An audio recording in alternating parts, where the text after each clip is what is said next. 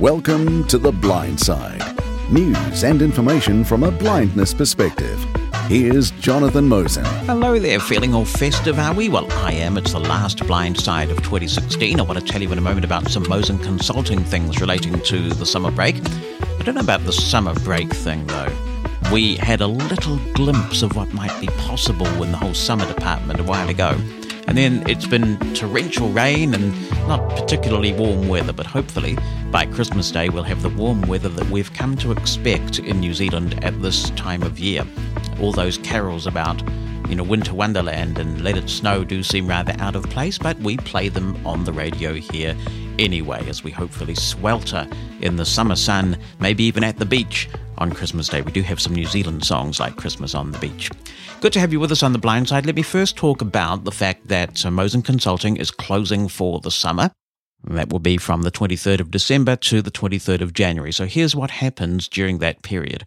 The store is all automated these days. One of the highlights as I look back on 2016 is all the work we did on creating such a great accessible e-commerce platform for the books that we produce here at Mosen Consulting and also our partner authors, which is another innovation of 2016 that we've brought partner authors on board to expand the portfolio of products that we offer in the store. So that's great. Now, that's all automated, and that means that whenever you feel the urge to perhaps upskill with a bit of technology training or delving into your device a bit more or whatever it might be, or looking at jobs plans for 2017 with Bonnie's It's Off to Work We Go book, you can download those instantly after your purchase and read them on your device of choice. So that'll all just continue to work. If you have some sort of issue with an order, then please do contact us using the contact form on the Mosen Consulting website, and we will do our best to deal with that promptly, but it probably won't quite be as prompt as you normally expect during the year because we are in holiday/vacation mode. If there are any other inquiries relating to one-on-one training you might want, web design, any of the other things that we do, they will go in a nice pile for us to reply to when the office reopens on the 23rd of January. So don't expect a response to those things.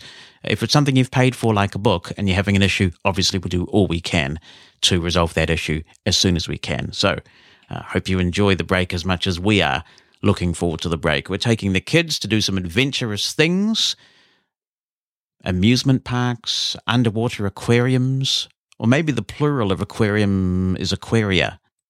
Underwater aquaria? Who knows? It's probably not too consequential anyway. And we're even trying to convince Bonnie to jump off the Southern Hemisphere's tallest building, because you've got to do that at least once, right? I mean, it is a controlled jump. So we'll see. She doesn't seem very keen on that idea for some reason. I loved it when I did that sky jump in Auckland. So lots to look forward to.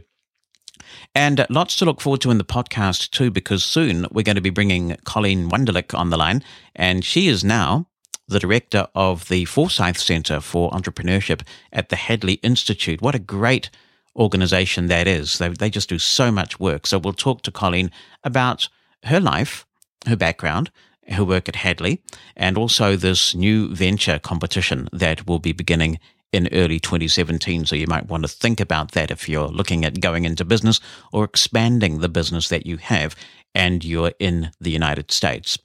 Just before we go on to that chat with Colleen, which I'm very much looking forward to, we did publish this last podcast of 2016 just a fraction early because I did not want you to miss out on voting. I wanted to remind you. And you know what they say, right? If you don't vote, you've got no right to complain. What is Mosen on about now? Mosen is on about the top 100 holiday countdown of 2016 that Mushroom FM is running. This is a Christmas tradition. We do it every year. And what we do is we ask people to nominate their 10 holiday songs that they feel cool about at the moment, a cool Yule and all that sort of thing. And we have had, I think last I checked, because we've got this really cool system that tabulates the numbers and calculates the votes. It's all very democratic and automated. And I think last I checked, we had about 212 songs voted, so we could easily do a top 200 now. That's an amazing number of individual Christmas songs. Some of them, I have to say, quite obscure Christmas novelty songs that I have not heard before, and I'd quite like to see some of them chart. The top of the chart is very contentious at the moment. The number one, I can see it on the page here, keeps flipping back and forth. So we'd love for you to be a part of this. We play the top 100 over a 10-hour period, And we have a kind of a Christmas party at the same time. If you're on Twitter, listeners interact via that medium. We have a kind of a lot of fun. We have some co-hosts. We play the music, and we generally just really get into the spirit of the season. It's one of those events that I really look forward to. It emphasizes the whole community, family kind of fun aspect of Mushroom FM. Now, you vote by going here, www.mushroomfm.com/countdown2016. That's mushroomfm.com/countdown2016, all one word. And what you can do is you can either type in your 10 favorite songs just into an edit box, or you can scroll through for each position, 10 through 1. You can scroll through a combo box, so you can use first letter navigation if you're using Windows. And that'll work on Mac as well, actually, if you bring up the list. And you can choose the songs that you want. You have to complete an accessible captcha so that we don't get spammed and the countdown is diluted, but it's a fairly simple capture and it's fully accessible, of course. And then you're in, and you get an invitation to our Christmas party, which you attend by simply tuning in to Mushroom FM when we play the Top 100 Countdown. That begins at 9 a.m. Eastern this Sunday, the 18th of December, and it goes through until 7 p.m. Eastern. That equates to 2 p.m. till midnight in the UK. It starts bright and early at 3 a.m. on Monday morning in New Zealand, but it goes for 10 hours, so by the time we get to number 1, it'll be 1 o'clock in the afternoon in New Zealand, which is positively civilized. So I do hope to get your vote. If you haven't voted already, it's a really fun thing that we look forward to every year, and we love it when people participate and get into the spirit of it. Our place, our issues. The Blind Side with Jonathan Mosen.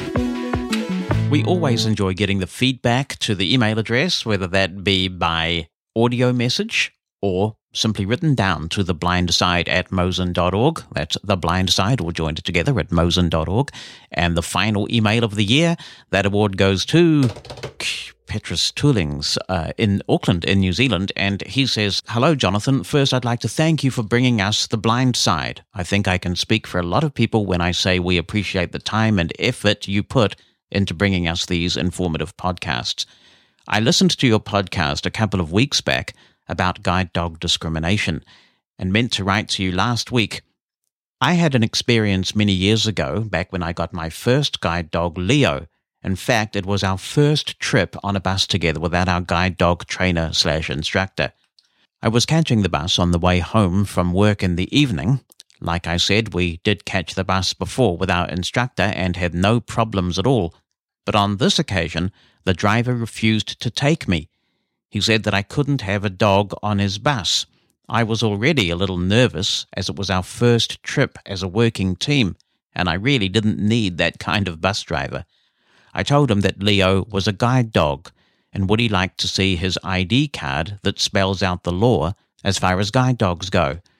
I don't want to argue about it for ages, as I didn't want to hold up the other passengers. He said he didn't need to see anything, and I had to get off his bus. At that point, I had that show of solidarity you and Bonnie had with the taxi.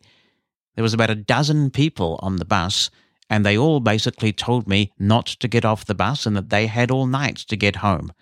So I stood my ground, and the bus driver finally said, "I'll take you this once, but not again." So I called my instructor in the morning and told her what happened. The following evening, there was a different driver, and there was no problem. But she did tell me that the bus company had a meeting that afternoon about taking guide dogs on the bus. A few days later, I got the original bus driver I had the problems with, and he apologized to me. I found out later that my instructor called the bus company and had words with them, and also posted them out some documents outlining the law. I must admit, it did feel good to have all that support from the other people on the bus. Enjoy your Christmas holiday, and I look forward to the podcast in the new year. Thank you very much, Petrus, for that great message. Never a good time for those things to happen, but particularly when you're just new, that's certainly a baptism of fire, isn't it, to get on your very first bus unaccompanied, and then you get hit with that. So well done for handling it the way you did, and it's good that the bus company took you seriously and got some resolution. And thanks so much for listening to the Blind Side podcast and for your compliments about it. I really appreciate that. It's time to hear from this week's featured guest on The Blind Side. The Hadley Institute for the Blind and Visually Impaired, as it's now known, formerly the Hadley School for the Blind, is one of those organisations that seems like it's always been there, providing a wide variety of free, quality courses to blind people from around the world. Hadley's Forsyth Centre for Employment and Entrepreneurship is once again organising a new venture competition, which could help you start up or grow a business. And the director of the Forsyth Centre, Colleen Wunderlich, joins me now. Colleen, it's really great to have you on The Blind Side. You and I go way back, so it's great to talk to you here. Thank you. Thank you for inviting me. I'm happy to be here. You've been blind since birth, is that right? That's right. I was mainstreamed, so I went to Catholic school, which was really unheard of back in that time because blind children were either sent to schools for the blind, or if they went to public school, they were primarily put in resource rooms where they spent blocks of time with itinerant teachers and did their academics there. But my mother wanted us to have a Catholic education, so she fought for me to go to Catholic school. And I had a teacher's aide, and at the time that wasn't done either. I think a lot of the children now have aides in the public schools too. But I went to Catholic school, and so it's kind of fun. I have all the Catholic school experiences to talk about with people who only understand if they went to Catholic school. You know, we're rolling up our pleated skirts and scraping gum off from underneath the desk when you got a detention and all these crazy things that they'd make us do, and then went to public school in high school, and then I went to Purdue as an undergraduate, and my focus then was pre-med, and I was the first student who went there blind as a pre-med student. And when I was there, we started a lab called the Tavis Lab, and it produced Braille books and tactual diagrams for any blind students who were studying science or engineering or really anything technical. And it was something that the board of trustees really wanted to do at Purdue because they had a recruitment effort to bring in people with disabilities. And so that was sort of my beginning exposure, and that was right before Windows 95 came out, and it was a really interesting time because people were migrating over to Windows. And you remember back like with Vocalize and the external synthesizers and all of that. Yeah. And I think in addition to that, I think I've owned every note taker you could possibly own on the market too. Somebody ought to start a note taker museum, I think. But anyway, then I graduated from there. Well, I started my career at Wilmer Eye Institute, and I started a support network for people who have Leber's. That's my condition. And that got merged into the Retinal Research Foundation. So that work got picked up, and it was a support network for families who had retinal disorders in the family. Then I worked at Chicago Lighthouse. I was in program management. I did advocacy type work. I worked for the city of Chicago in grant writing and event planning. I worked for Freedom Scientific, of course, where you and I met. Mm-hmm. And I was a regional sales manager for 8 years, and I ran about a 10-state territory. It was about $4.5 million in business that I was responsible for every year. And then I came to Hadley. This position opened, and I remember Tom Babinski, my predecessor. He probably listens to this podcast. Hi, Tom. I met him at a convention. I forget which one it was. They all kind of meld together after a while. Yes, they sure do. Yeah. Yeah. And we were talking, and he was telling me about his position and how they're starting this business program at Hadley for people who don't have business background, who want to turn their product and service idea into a business, and how he was going to be sort of like the dean of the school, or he would be the head of the school. And I thought, that is so great. I said, that would be a great job for me. And he said, if I ever leave my job, I'll let you know. And I thought, okay, people say things like that, right? They niceties. And sure enough, he called me a couple years later, and I had been looking to come to Hadley. Hadley was a customer, and I had a good relationship with them.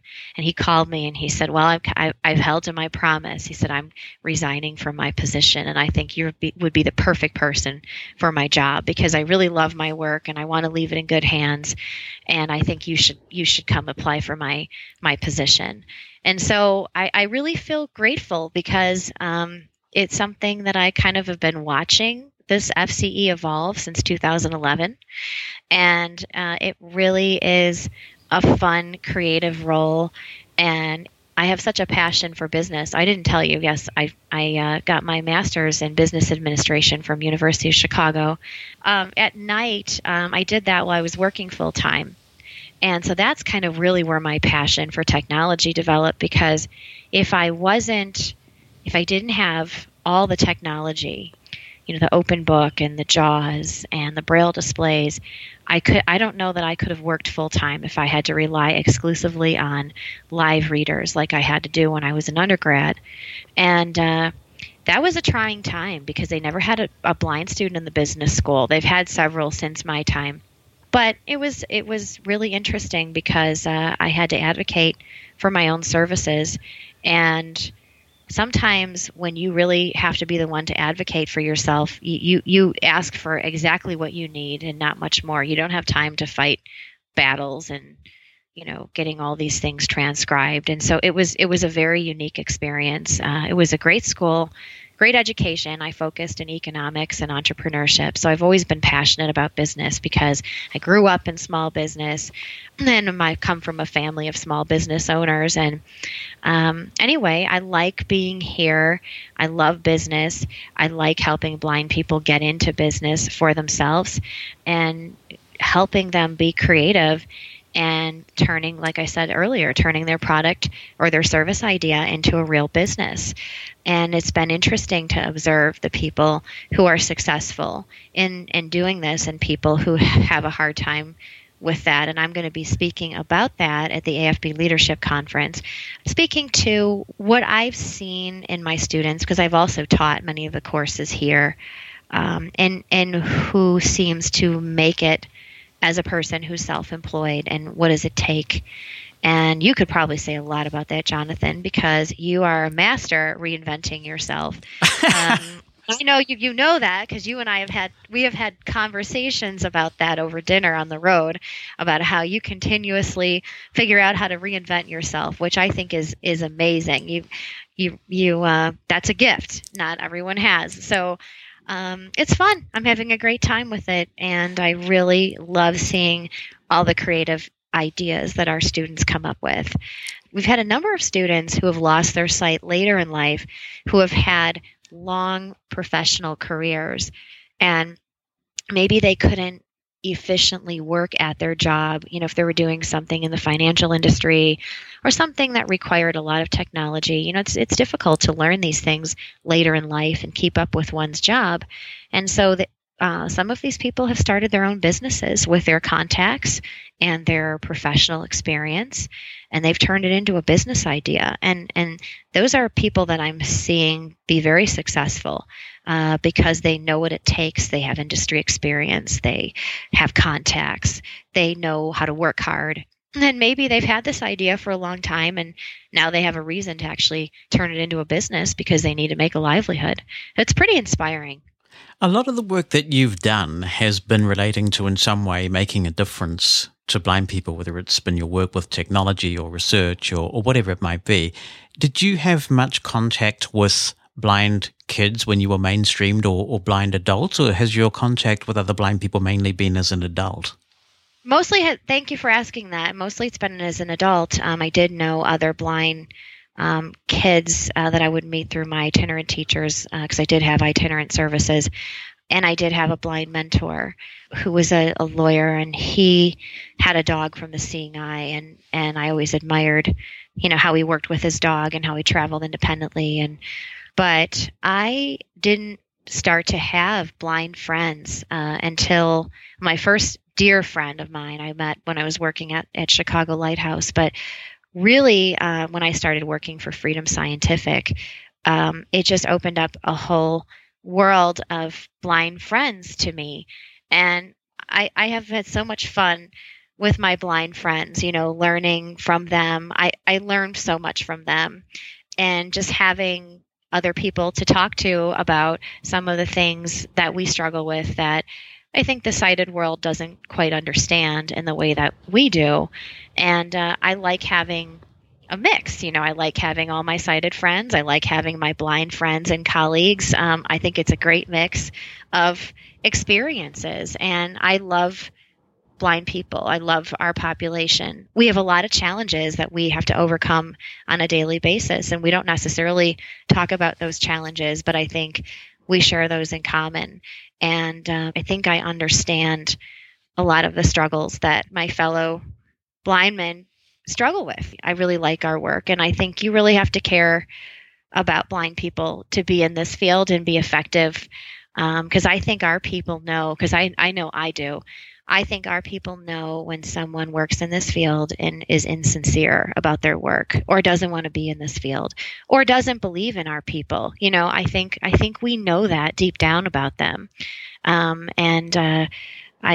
I don't you? I mean, maybe you don't want to give your opinion about it, but I'm happy. I'm always happy to give my opinion. No, I understand what you're saying, but I'm intrigued that you feel that way, because at the risk of stereotyping, which is always a dangerous thing, but I have found that a lot of blind people who did not grow up in the blind crowd, if I can use that expression, view themselves often as superior to other blind people. Have you seen that? I have seen that, and I think some people might be embarrassed by blindness or by some of the quirks, that come with it. You know what I mean? And so they don't want to be associated or whatever. But I give a lot of people credit, for just embracing who they are and what they're about. And one of the things that I really miss about working at Freedom, and I love it here. I'm happy I moved on. But one of the things I miss about it is going out and visiting all my customers, at the various agencies, and seeing all the stuff that people were into. Some of the guys that are really into radio, when they get into something, they really get into it, whether it's music, whether it's radio, whether it's sports, and with such an undying passion, and I miss that, because I find that I don't want to say that the sighted world doesn't have that. That's not fair, but I just find people have such a passion for what they're into in our field and in our population. Why do you think that is?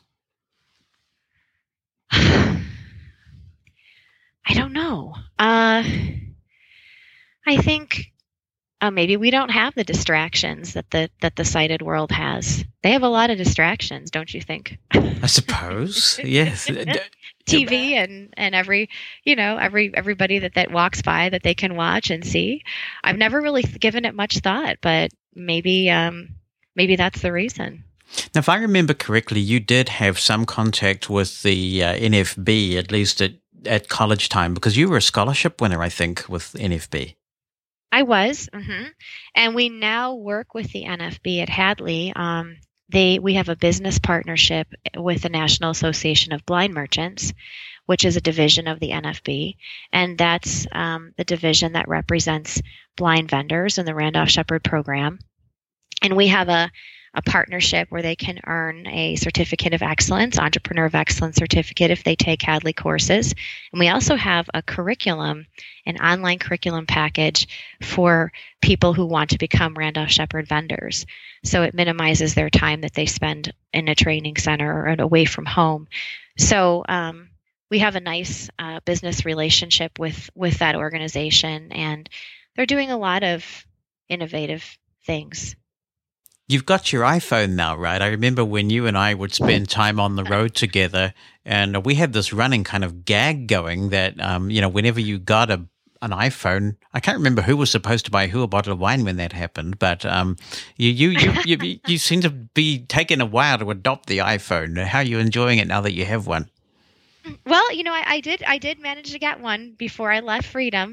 You guys put enough pressure on me. No, I really liked the iPhone, but I thank you for showing me how to use it, Jonathan. And I really like it. I mean, it is amazing just what it's opened up for us, and all the applications that make things so much more accessible and at our fingertips. Everything from the readers and the GPS and just everything. It's a great iPhone. I love it. And we have do you know about our iFocus series at Hadley? Yes, indeed. Yeah. Yeah, we have a great series that's done by a gentleman named Douglas Walker. He takes videos of himself working on the iPhone and shows different features of the iPhone and broken down into 3-4 minute videos. And Doug is really amazing. He lives in two worlds. He can read Braille, he can read large print. He has enough vision to see what's going on, but not enough vision to understand how blind people function and people with low vision function. And he really brings a unique perspective to doing the iFocus videos. And they're very popular. And now there is a link to them on the Apple Accessibility webpage. So we're very proud of that. And they're free to anyone. Anyone can go up there and listen to them. There's a link to them from our homepage because some people were having difficulty navigating the YouTube page. So we're very proud of that series, and I think I go up there every now and again if I want to learn something or forget how to do something. It's so useful, and it's free. So tell me about Hadley, because it's one of those, as I said in the introduction, it's one of those institutions that just seems to have always been there. It's a place you can rely on, providing a wide range of information that's free. Give us a bit of the history of the organization. Well, it was founded in 1920 by William Hadley.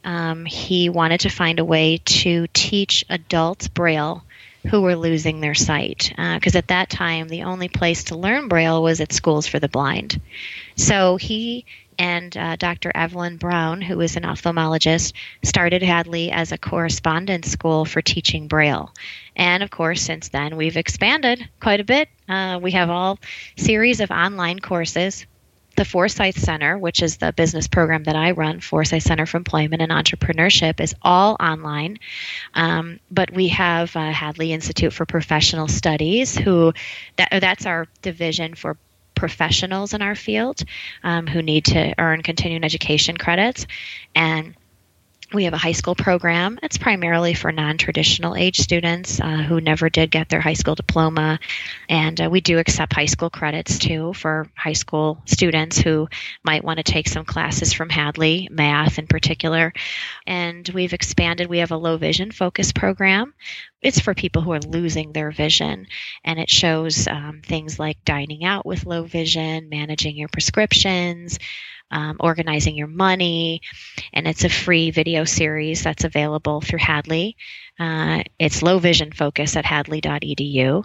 Oh, we have all our adult continuing education courses that are free to people who are blind, and we have many lifelong learners here at Hadley, people who have taken many, many courses, everything from daily living to recreational to Braille. We have so many courses, and we have some very loyal students out there. I have yet to take a Hadley course, but I am pleased to say, I'm very proud to say that 2 of my children have actually learned Braille through Hadley and the courses that Hadley offers. Oh, so they took it upon themselves to learn Braille? Yes, they did. They did. They wanted to know how Braille worked, and they learned it themselves, and there was no pressure on my part about that, but I was very, very proud of them. My oldest daughter did it first, and then one of my sons decided he'd like to take it up as well. So it's a wonderful thing that they did, and it's a wonderful thing that they could do that through Hadley, and they would send their assignments off, and they would get graded, and it's just a brilliant thing. How did the Forsyth Center get its name? Well, it was started by a gentleman named Rick Forsyth. His wife, Sandy Forsyth, is one of our trustees. And Rick is low vision. He was an entrepreneur and wanted to make a difference in the lives of people who are blind and had a passion for business. And so he provided the seed funding for the Forsyth Center. And it was started by, there was another gentleman, Urban Mayeris, who was a blind entrepreneur, lives out in San Diego, has been in many different industries as a business owner. And the concept was started by our former president, Chuck Young, who really wanted a way for blind people to become self-employed and have the resources to be able to do it. And so really it's a non-degree program. It's a program that teaches a practical approach to business. So if you don't grow up in small business or you don't have a business degree, you don't know how to think like a business person. It's a mindset or a framework that you use to solve problems and to think about business. And it's not something that's intuitive. It's something that has to be learned. And so you have a product idea that you think is a nifty idea, but you have to sort it out for yourself. Is this something that people care about? Does this fill a need?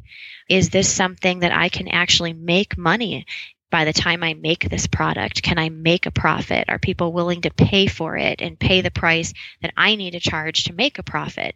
I mean, these are basic business principles, but if you don't have a way of acquiring that, then you might have a great idea, but it never gets off the ground. So we have provided a way for people to acquire business knowledge by taking these free online Hadley courses, and they're one lesson modules, most of them, one lesson courses, everything from market research, marketing plan, financial plan, business plan, accounting. We have a whole marketing series, and you can take the classes. We have a recommended order for the first few, but you can take the classes you need really when you need them. And as one of the things that I do here is help students figure out what classes they need to meet their business goals. And part of the way we function is that some students figure out, and it's a risk-free way of figuring out, that they're not meant to be in business, or I like to say they have no business being in business because maybe they don't have the resources to be self-employed, not just financial resources, but support from peers or family to help get their idea off the ground and help them with the aspects of business that they might struggle with not being able to see, like transportation or anything visual that comes with their product idea.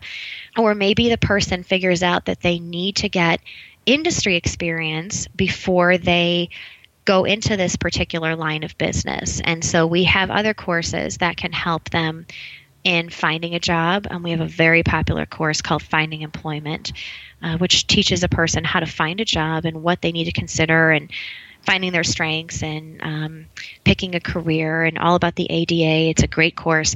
We have classes in networking and customer service, and we have a class in Excel that's very popular. So we have classes that can support someone in an employment environment as well. And that's okay. That's okay that people figure out that, you know, maybe being a business owner isn't for me, or being self-employed isn't for me. And I think that's a very important function that we perform here because, as I said, it's risk-free, and you don't have to take out a whole bunch of money and have a big loan and go into business and figure out it's not for you. You can kind of do the legwork in advance and figure that out, and you figure that out yourself. You know, we don't tell people whether or not they have good ideas, whether or not they should be self-employed.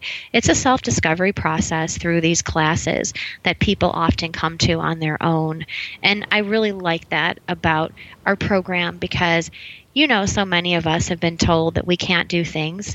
You spoke about that in your address to the New Jersey Commission for the Blind. So many of us are told what people think we can and can't do and what our limitations are. And I like that this program gives people the opportunity to figure that out introspectively for themselves. Yeah. And nobody has to know. It sounds like there might be two potentially contradictory messages there, though. I wonder the extent to which entrepreneurship can actually be taught. I think maybe entrepreneurship can be brought out in somebody if it's in their DNA. Do you know what I'm saying? If you have a natural flair for entrepreneurship, if you've just got that gift to see an opportunity and to capitalize on that opportunity, then formal training will accentuate that gift. But I do wonder the extent to which entrepreneurship can be taught. Interesting. I like your spin on it. I think that you have an idea that is great or you don't. You see an opportunity or you don't. And I think that, you know, we have a class here called Self-Employment with a Minimal Investment.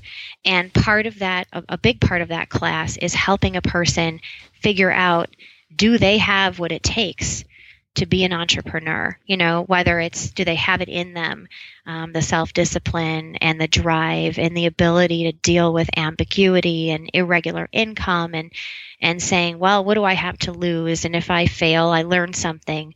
Do they have that in them, or do they not? And do they need to be part of a team and work for someone? So it is a bit contradictory because I think you're right. I think there's something that entrepreneurs have, that drive or that ability to reinvent oneself and ability to take risks. Because some people are just, they don't take risks. They don't like risks. And if they don't like risks, then entrepreneurship, you can learn the principles of it, but it's not for you. No, and there's a lot of irregularity, isn't there? Especially in the beginning, if you're a one or two person business. I know I've had a situation in the last couple of weeks where it just so happens that I've had a whole bunch of deadlines coinciding. And so literally the hours for the last 2 or 3 weeks for me have been sort of 14, 15-hour days. And it feels really great to generate the invoices at the end of the process. But if you're the kind of person that wants to leave home and get into work at 9 and leave at 5, then, you like that kind of a routine and you like the stability of knowing how much money you'll have to play with every week. Again, it's probably not your thing, right? No, it's not your thing. And if that's the way you are, and there's nothing wrong with that, and that's one of the things that this program can help a person figure out. One of the things I see is some people think that if they become self-employed, they don't have to work as hard. They say, well, I don't have a boss. I can stay at home and work on my computer. I can just be at home and work when I want to. And I think that speaking of what can be taught and not, I think that is a concept that people really need to get their head around, is that if you work for yourself, you work harder probably than you would if you work for someone else, because it really comes down to, like you said, you being able to meet deadlines. That is a barrier that I see in our students, is some people want to just be at home and work for themselves and not get out there. And I think you still have to get out there and meet people and network, and even online networking, any of that. It's not for the person that just wants to be home and work when they want to. That's just such a big misconception. And that's something that we really try to clear up here for people. Although one positive thing about it from a blindness perspective is that if you are in work where you can deliver your deliverables whenever it suits you, it does suit blind people who have tremendous difficulty keeping a regular sleep schedule. And there are a lot of blind people like this, who just can't keep a regular circadian rhythm, and they're wide awake at 2 a.m. and they may get their best work done. And one of the nice things about working for oneself, if you're in the kind of business where the time of your deliverable doesn't matter, is that you can go ahead and work really hard in the middle of the night and crash in the middle of the day. Yes, no, it is a phenomenon in our population. And also another one that this helps people is if they're living in rural areas where they want to stay in their rural community because they were raised there, they want to raise their family there.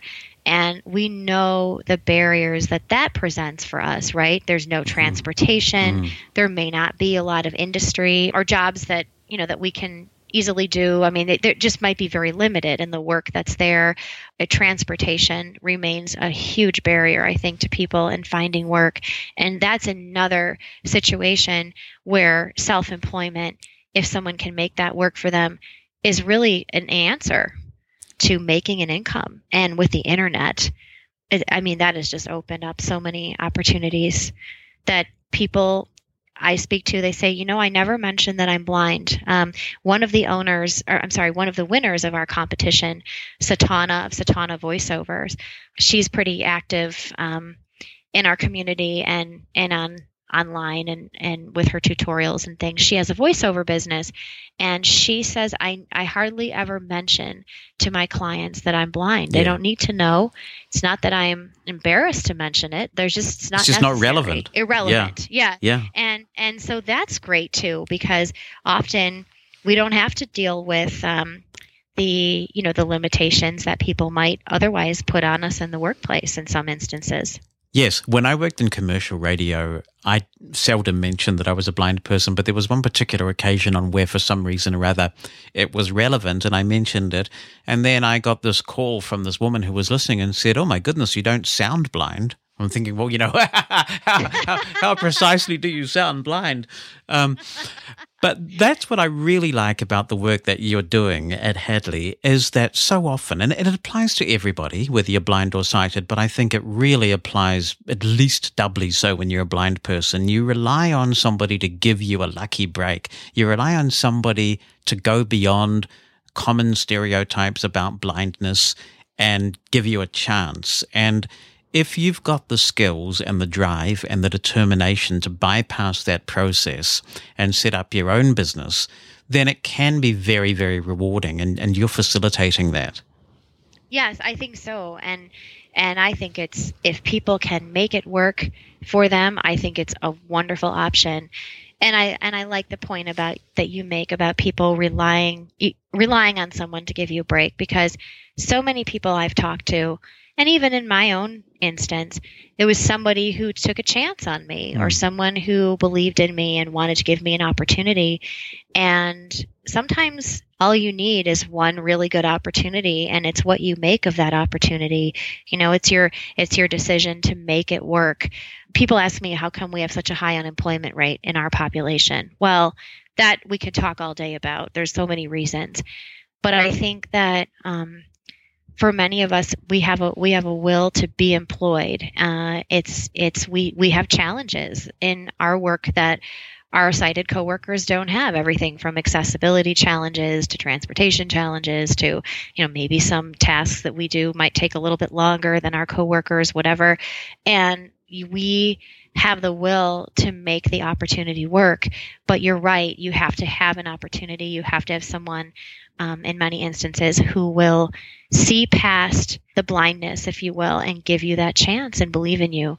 And I really like that it's emerging more and more that we have a way around that now, that we can create our own opportunities for ourselves. And that's what I love about the work that I do here, is just seeing all the things that people come up with to do, all the different types of businesses. It's just fascinating. What would you personally advise in terms of dealing with the setbacks? Because one of the saddest things that I see is very capable people who've just been knocked back once too often, and they're down for the count, and they just don't want to apply for any more jobs. They don't want to try one more thing because they just feel like no matter what they try, they're not going to be able to succeed, not because of any inability on their part, but because of a whole bunch of myths that are out there, and that is extremely demoralizing to deal with. It is, and I understand. When I came out of business school, it was the worst time you could come out of school. It was in 2003, and a third of my class was unemployed. And this was coming out of the University of Chicago, and these were people who, many of whom were employed when they started the program. And so it was a terrible time to be looking for work. And I was lucky to find something. I with the city of Chicago, find a great opportunity after a year, but I remember what that was like. And I think there was a reason for me to go through that, to understand how demoralizing it can be when people just can't look past our blindness, or you just can't get a foot in the door anywhere. And what I would advise is try everything and keep going and keep out there, because you need one person to give you a chance, and you have to make the most of that opportunity. As I've said, we talked about earlier, but it doesn't come to you.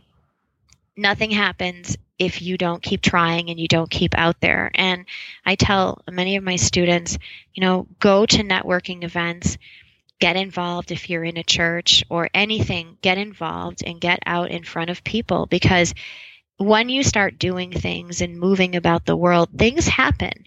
They may not happen in the time that we would like them to happen, but they do.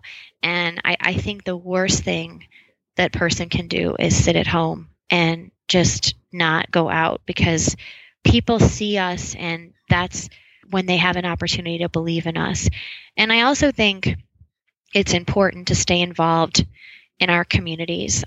I've taken board assignments. I just came off of a 5-year term on my condo board. I was treasurer and I was vice president of the condo association board. And it was very time consuming. But, through that, I met so many people. I've learned from some great mentors on the board, and people were able to see me and see what I could do. And I don't care if someone's blind or sighted or what. People tend to hire people they know, people they like, and people whose abilities that they've seen demonstrated. And I think it's so important for us, more than anything, to stay engaged in our community and stay in front of people, because that's where, to me, that's where all of my opportunities have come. They've come from people that knew me and saw what I could do. And I didn't get that by staying home. And the condo board would have been purely voluntary, right? Yes. Yeah. So sometimes just putting yourself out there as a volunteer can be useful. It gives you skills. It keeps you in the loop, and it just gets yourself out there. Yeah, volunteering opportunities have turned into jobs for a number of our students. Just people seeing them and getting to know them and seeing what a value add they can be to the workplace, and seeing what they can do. And nobody wants to think about volunteering when they're trying to find work. You say, well, I'm trying to find work. I need a paycheck. I completely understand that. But I have had students of mine who have been able to secure positions that way. Now, I think you have to sort of put a time limit on it. I mean, after a while, if they're not going to hire you, then that's another conversation. But at least it gets you out of the house and gets you in front of people and puts a routine into your day. Because I think sometimes when there's not a routine or when there's not somewhere to go, the days just kind of all meld together and you forget what day it is and what time it is, don't you think? Oh, yeah. Yeah, it all gets to be a blur. Mm-hmm. Exactly. Mm-hmm. Yeah. We would have talked to you at some point on this podcast, but the reason why we're talking to you now specifically is because there is this new venture initiative, and I think this is the second consecutive year that you've done this. And yes. I think this is a brilliant idea. We're going to play the YouTube clip after we talk that summarizes what happened in the first initiative. But tell us about this. What are the goals and how people can become involved and apply? Okay, so the new venture competition, this is our second year doing this, and we are awarding up to $30,000 in cash to a person who is blind, who is a primary owner or plays a significant operational role in a startup venture.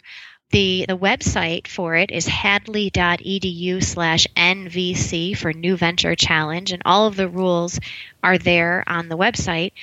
You do have to be a Hadley student.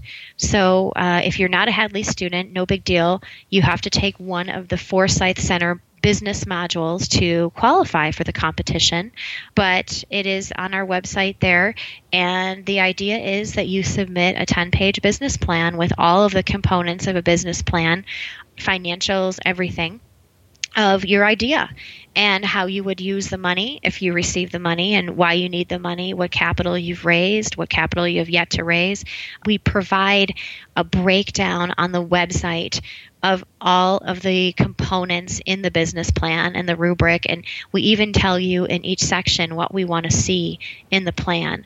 If you don't know how to write a business plan, we have a series of courses here, one lesson modules that can teach you how to write a business plan.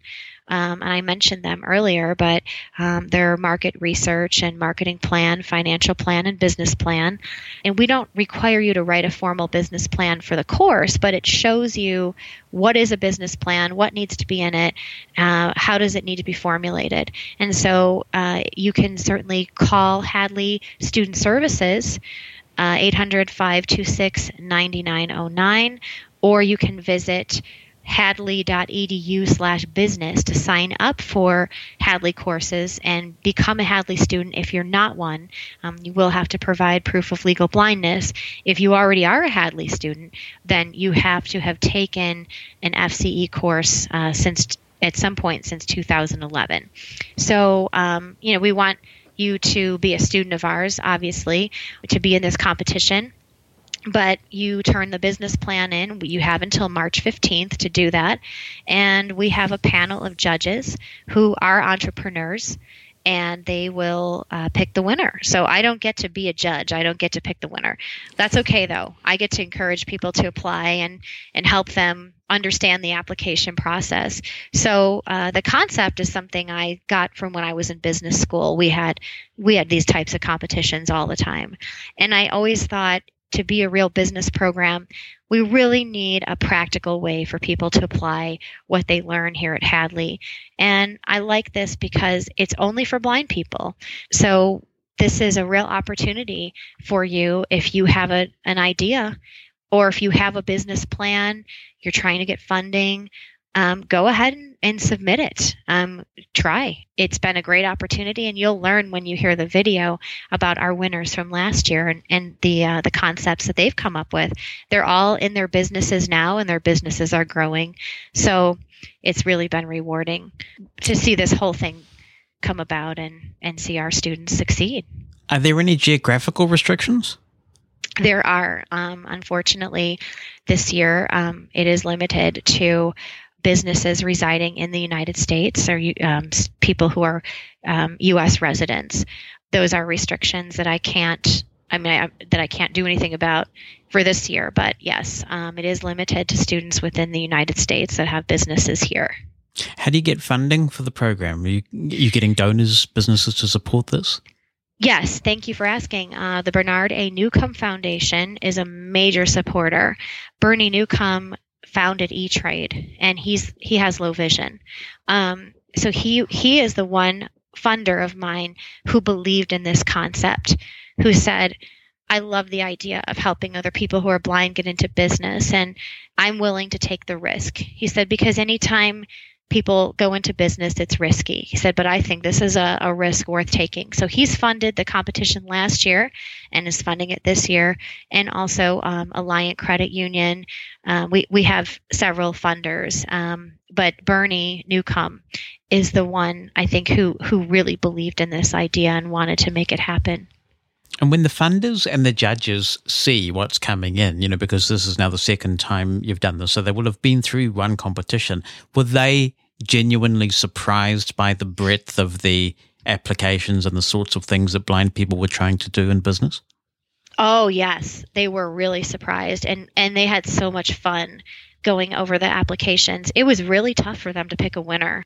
They wanted to pick the venture that's most likely to succeed. I mean, that's really the criteria, but it was really fun to watch them go, because I had to facilitate the meetings, to watch them go through the plans. And, one person had said, I don't want to take any risks. And they said, well, that's not going to work. You typically double the amount of debt that you think you're going to go into, and cut in half the revenue that you think you're going to get the first year. So it was really interesting to see them as entrepreneurs looking at the business plans and just seeing how excited they'd get over the concepts. And it was really just rewarding for them, I think. And I send them anecdotes and stories from our winners last year, and it just makes their day, that they were able to help make this happen too for someone.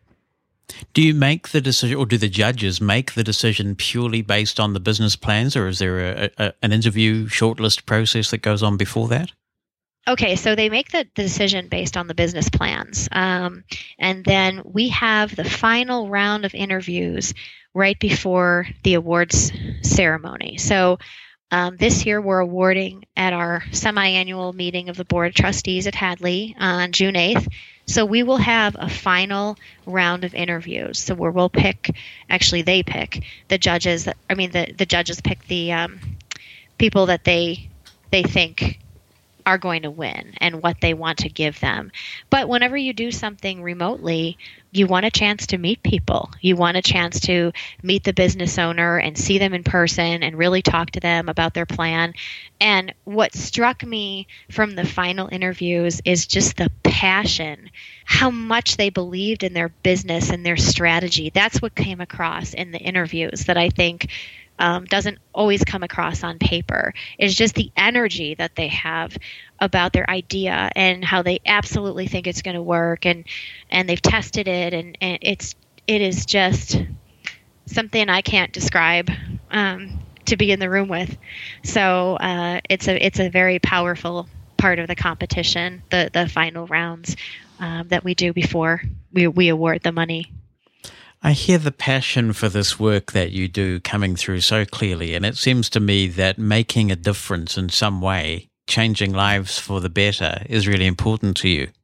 It is because I think it's empowering, the work that we do. I like that we want people to believe in their capabilities and believe in themselves and their business and their strategies, and it's just fun to be a part of all of that. And I can't really take credit. I put the opportunity out there, but I give the credit to our students who take risks and take chances and really put everything they have on the line to start a business. Our students is what made this competition a success and what's made the FCE a success. So give us that URL again as we wrap up, if people would like to know more information about how to take advantage of this competition. Hadley.edu/NVC for New Venture Competition. Very good. Look, it's been an absolute pleasure catching up with you and having a chat, and I wish you all the very best for the initiative in the coming year. Thank you. Thank you so much for the opportunity to interview, and it's great to catch up with you as well. And to all of you listening, we look forward to seeing what you come up with for business plans. I'm very excited for this next round of competition. As part of the research for that interview, Colleen sent me a link to a YouTube video, a very professionally produced YouTube video that Hadley has put together that showcases the winners of the first New Venture competition. And when I heard the soundtrack of this, I thought this is brilliant. And I said to Colleen, can we play it for you on the podcast? And she said we could. So let's take a listen to this video. It might give you some inspiration for some of the things that you can apply for with this Hadley New Venture competition for 2017. Hadley Institute for the Blind and Visually Impaired's Forsyth Center for Employment and Entrepreneurship 2016 New Venture Business Competition. So I was in the United States Navy for 6.5 years as a nuclear mechanic. I worked on board an aircraft carrier that had 8 nuclear reactors. And after I got out for my visual impairment, it was a very hard transition for me. Being legally blind, not being able to drive, and living at home with my parents at an early age. It was humbling. And then I was encouraged to take a Hadley course in container gardening, and I realized I still like to do things. I still have a love of gardening and fresh food, and I still could accomplish that.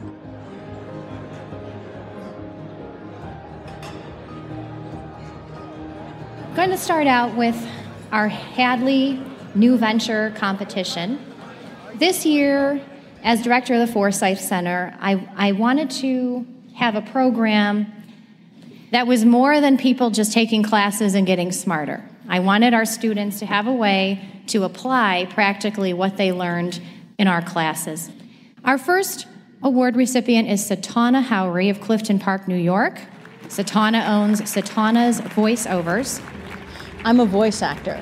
So they say a picture is worth 1,000 words. My voice is worth 1,000 pictures. I get the privilege of creating a story using my voice and then letting the person's imagination fill in the visual stuff.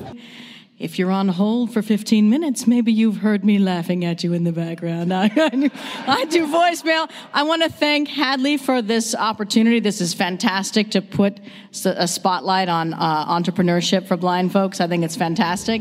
So I intend to use the money to bring on additional staff. Right now it's just me, myself, and I doing everything from administration to the actual voice work.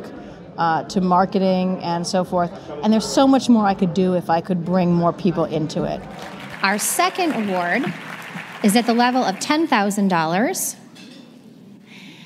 The winner, Karen Richardson Moore of Buffalo, New York. The name of my business is Innovative Back Office Solutions. And this business, actually, we market business to business. We offer all of those back office services that are fundamental and critical to new businesses, new startups, entrepreneurs, and even seasoned businesses. The second persons that I would like to thank is the Hadley Institute. This competition has been awesome. These people, Colleen and Chuck, have been awesome in being supportive. So I really do appreciate this award. I'm going to go home and get it rolling now that I've won $10,000. But I thank you very much. As soon as I get back, I will be ordering all of my promotional, all of my direct mail pieces. I will be doing my cable television ads and also print ads. Okay, our final cash award prize, $12,500, goes to Eileen Vasquez of St. Paul, Minnesota. Eileen owns Locavore Time. So my business venture is called Locavore Time. It's a aquaponics business where I would grow fish and plants, and the fish waste fertilizes the plants. So all you're adding to the system is food for the fish. And then that would be sold to local restaurants who would then serve it on their tables. I'd like to thank Hadley for the original container gardening class I took 10 years ago. It helped me to realize I still can do things after the loss of my sight in the military. So I really appreciate that step forward. It allowed me to know that I could move on, go to college, and now here I am starting a business. And in 5 years, I want to be in a separate building other than my 2-stall garage, growing prawns, more vegetables, still the same herbs that I've started with, and salad greens, which a lot of other people are doing, but I'd like to have a little variety so I can supply a standard meal with prawns, fish, potatoes, tomatoes, salad, and herbs. And I just want to extend a thank you to everyone for playing a part in the success of our partnership. As an entrepreneur, winning this award is really going to give my business that boost I needed to really get out into the marketplace. It's going to assist me in being able to put my strategic marketing plan in place. I will now have the capital to do commercials and to do print ads and to do promotional items. So this is so awesome. I'm so blessed and so excited. I think if you're looking to take a Hadley course, if you're interested in taking Hadley courses, the great thing about them is they're free. I mean, they're free, they're easy, they're right there. There's so many ways to take them online. They will send you the materials through the mail. It's all a learning curve. And, one of the things we talk about in my house is fail equals first attempt in learning. And so failure is just an opportunity to retry it and regroup and figure out what you can do better. I'd say to anybody who's looking to start a business, ever dreamed of turning a hobby into a business, look at Hadley, develop the plan through their business courses. They're great. The professors give you good feedback. They help you make a defined goal. And then, keep at it and continue and make it a reality, because your life is only what you make of it. And to do something that you love, it makes your life so much more worthwhile and makes you want to push forward and expand your business and include others into it and make them feel how you feel. For more information on Hadley's Forsyth Center for Employment and Entrepreneurship, visit hadley.edu/FCE. As Teddy Roosevelt so famously said, it's not the critic who counts. And I just love it when I hear about blind people stepping out and trying something. Sometimes you fail, but sometimes failure is a good teacher as well. And that's what entrepreneurship is all about. So congratulations to Hadley and to Colleen for that really terrific initiative. We're glad to give it a bit of airtime here on the Blind Side podcast. Maybe it's given you a bit of inspiration for what you might do at the beginning of 2017. Yeah, I guess it's almost New Year's resolution time, isn't it? And it's time for us to say goodbye for 2016. Bonnie and I want to wish you the very happiest of Christmases and other holidays that you might be celebrating. We look forward to seeing you back in 2017.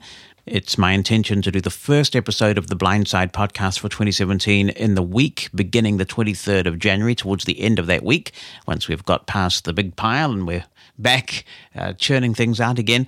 And we look forward to it because we already have some really interesting guests lined up and issues to cover for 2017. So do check back with us then. Thanks for listening to The Blind Side, a production of Mosen Consulting. On the web at mosen.org.